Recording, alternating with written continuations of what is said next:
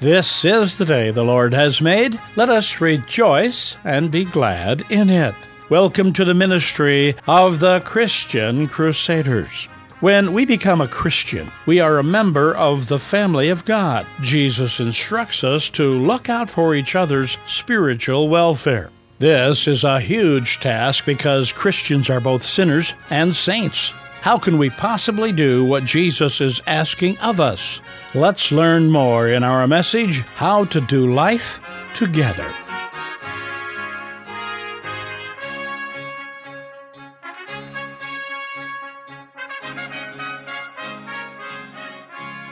How are followers of Jesus Christ to do life together in His church? Well, Jesus has some important words of instructions for us today on doing life together. I hope you'll stay with us. We begin in the name of the Father, the Son, and the Holy Spirit. Amen. Let's pray. Almighty God and Father, we approach you today with gratitude for the grace and love that you've poured out on this broken world of ours through your Son, Jesus. We humbly ask that you would reveal your will for our lives so that we might live with you and for you forever. Amen. Our reading for today is taken from Luke chapter 17, beginning at verse 1. Jesus said to his disciples, "Occasions for stumbling are bound to come, but woe to anyone by whom they come. It would be better for you if a millstone were hung around your neck and you were thrown into the sea than for you to cause one of these little ones to stumble. Be on your guard.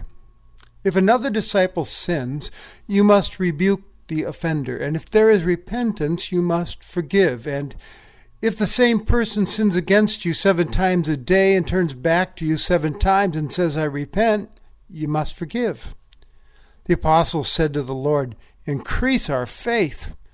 The Lord replied, "If you had faith the size of a mustard seed, you would say to the mulberry tree, 'Be uprooted and planted in the sea,' and it would obey you. Who among you would say to your slave, who has just come in from plowing or tending sheep in the field, 'Come here at once and take your place at the table'? Would you not rather say to him, 'Prepare supper for me, put on your apron, and serve me while I eat and drink, and later you may eat and drink'? Do you thank the slave for doing what was commanded? So you also, when you have done all that you were ordered to do, say, 'We are worthless slaves. We have done only what we ought to have done.'" A missionary working among children in the Middle East was driving her Jeep down a road when she ran out of gas. She had no gas can in her car. All she could find was a potty chair. She walked a mile down the road to the nearest gas station and filled the potty chair with gas. As she was pouring the gas into the tank of her Jeep, a large Cadillac occupied by wealthy oil sheiks drew up to her. They were absolutely fascinated at seeing her pouring the contents of the pot into the Jeep. One of them opened the window and said, "My friend and I, although we don't share your religion, we greatly admire your faith." We talk about faith amongst ourselves sometime. Keep the faith. Have a little faith. Today we see the disciples of Jesus asking, "Increase our faith." I can identify with that plea, can't you? Increase my faith, Lord. We sometimes find ourselves wishing we had more faith, a bigger faith. For instance, when it comes to witnessing, being bold for Christ in public. The thought of sharing one's faith with someone else can be seen by many people as a daunting task. And so we pray, "Lord, increase my faith, then I can do it." Or when it comes to taking on a big project. When my congregation years ago was making the decision to buy some land and relocate our church, it felt like a big leap of faith for us. And I remember as the pastor of that group, I felt exhilarated but overwhelmed by the challenge and responsibility of it all. And I prayed, "I believe you want this, Lord, but it's so big to consider. Increase my faith." And speaking of big projects, some of us have brought children into this world, and taken on the responsibility of raising them up to trust and serve Jesus Christ.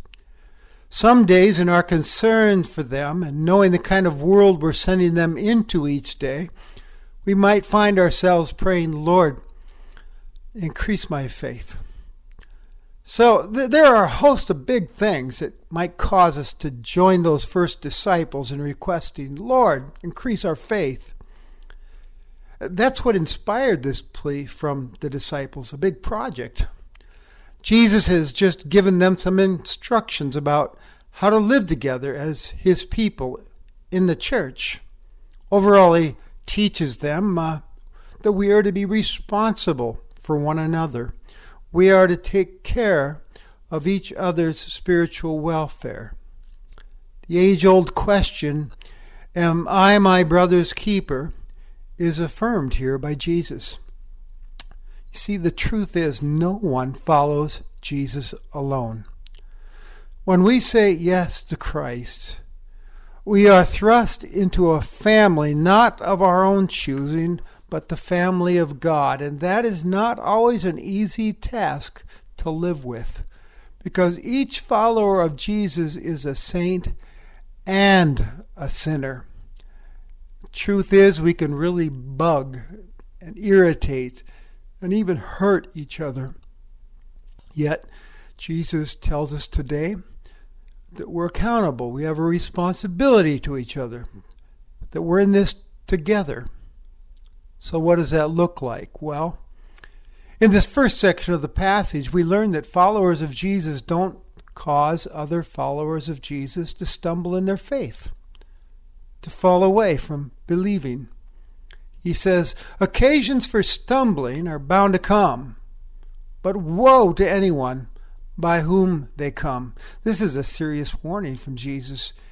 He's basically saying, listen, there are enough things out there to trip a person up in their faith walk. Don't you add to the list. We need to be careful to renew and not wreck the faith of others. In fact, Jesus goes on to say, it would be better for you to have a millstone hung around your neck and to be thrown into the sea than facing God's judgment for this sort of thing.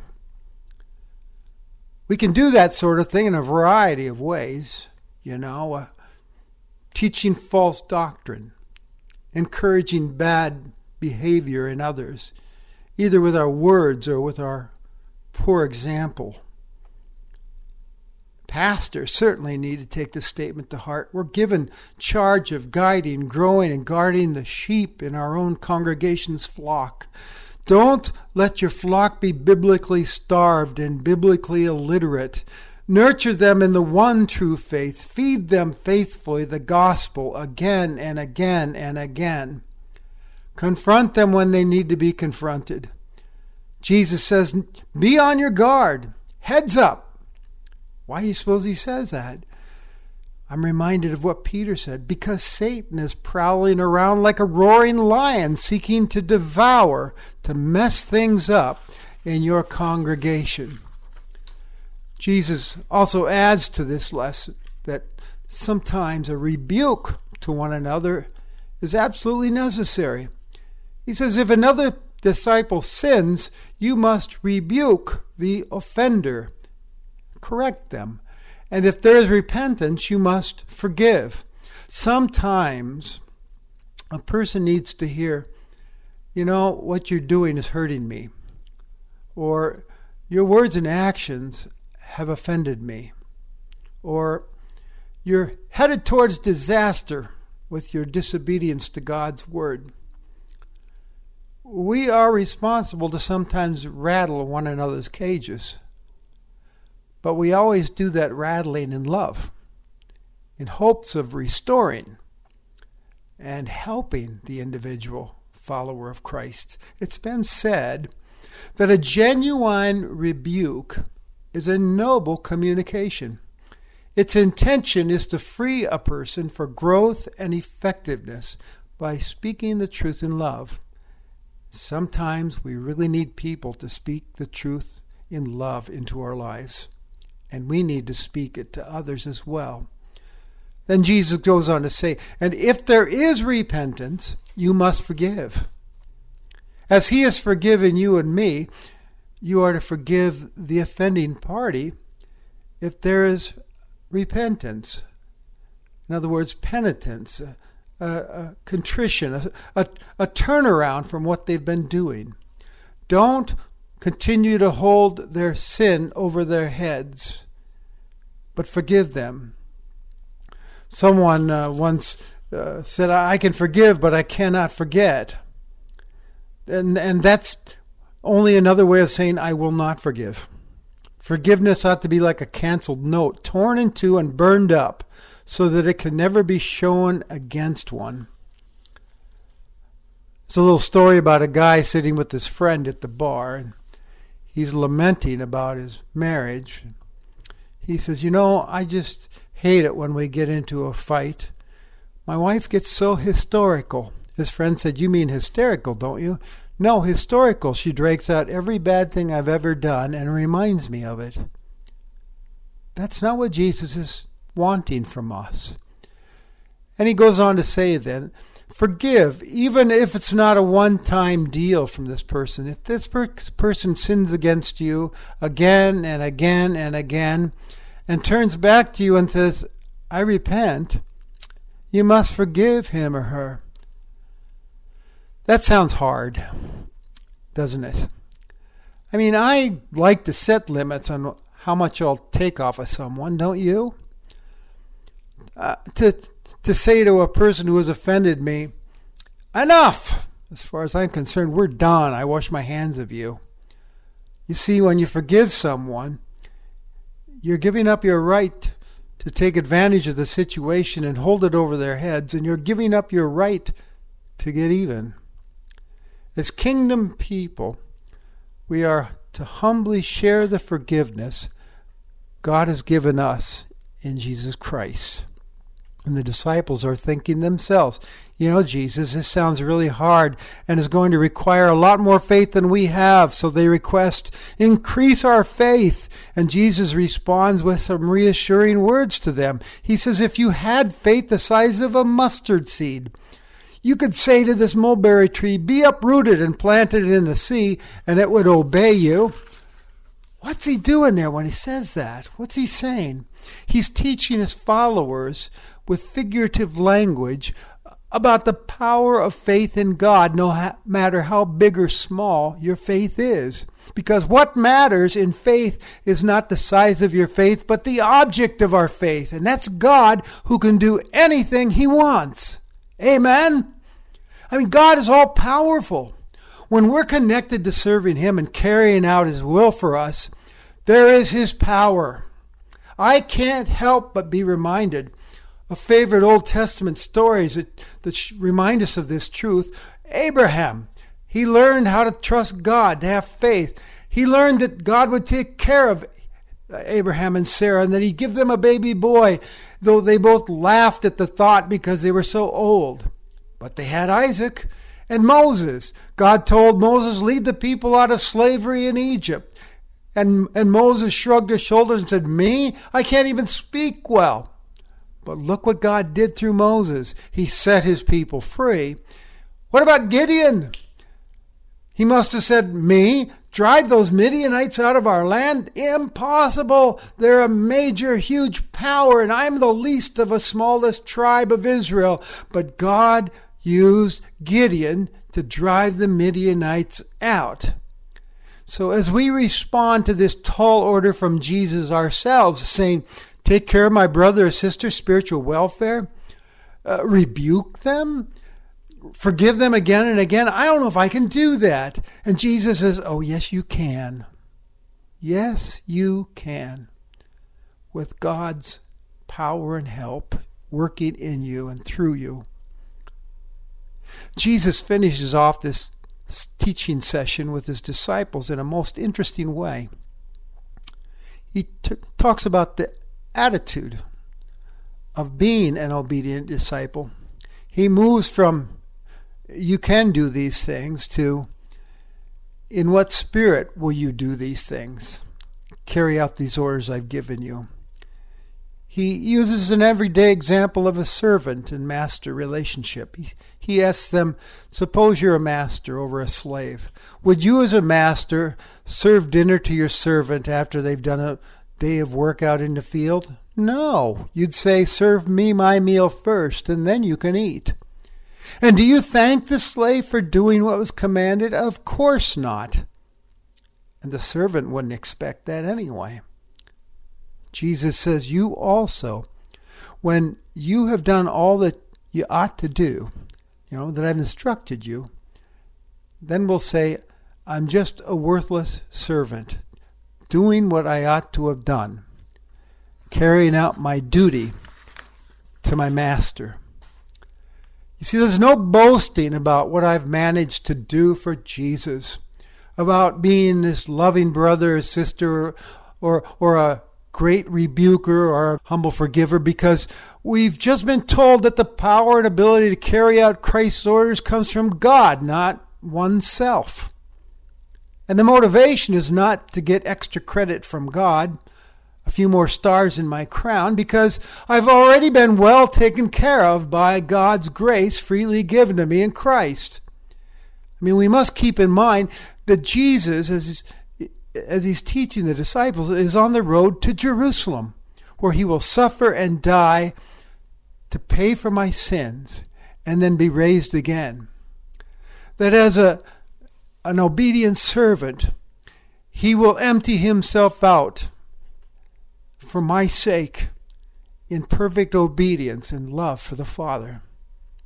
The motivation for the servant of God is love and gratitude. As Paul writes in the greeting of his letter to the Romans, Paul, a slave of Jesus Christ. That's how Paul saw his ministry. That's how he saw the rest of his life after Christ Jesus took over.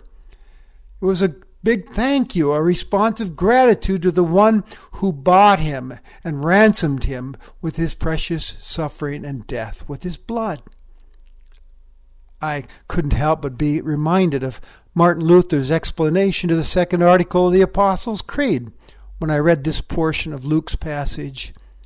He writes, I believe that Jesus Christ, true God, begotten of the Father in eternity, and true man, born of the Virgin Mary, is my Lord. He has redeemed me, a lost and condemned person. He has purchased and freed me from all my sins and from death and the power of the devil, not with silver or gold, but with his holy, precious blood, and with his innocent suffering and death. And listen to this. He has done all this in order that I may belong to him, live under him in his kingdom, and serve him in everlasting righteousness, innocence, and blessedness, just as he is risen from the dead and lives and rules eternally. This is most certainly true. And that reminds me of another story. There's an old story, probably apocryphal, according to one Lincoln historian, that Abraham Lincoln went down to the slave block to buy a slave girl. As she looked at the white man bidding on her, she glared at him, figuring he was just another white man going to buy her and abuse her. Lincoln won the bid, and as he was walking away with his property, he said, "Young lady, you are free to go." She said, "What does that mean?" "It means you're free." "Does that mean," she said, "that I can say whatever I want to say?" Lincoln said, "Yes, my dear, you can say whatever you want to say."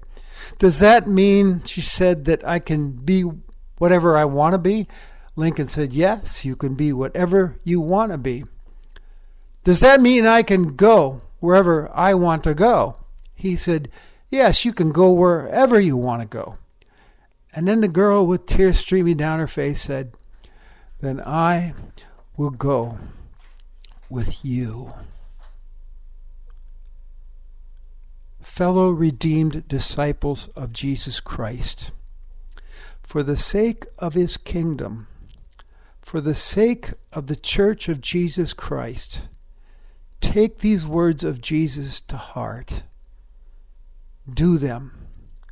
Look out for one another's spiritual welfare. Don't hesitate to have the courage to rebuke and correct when needed, and to do it lovingly.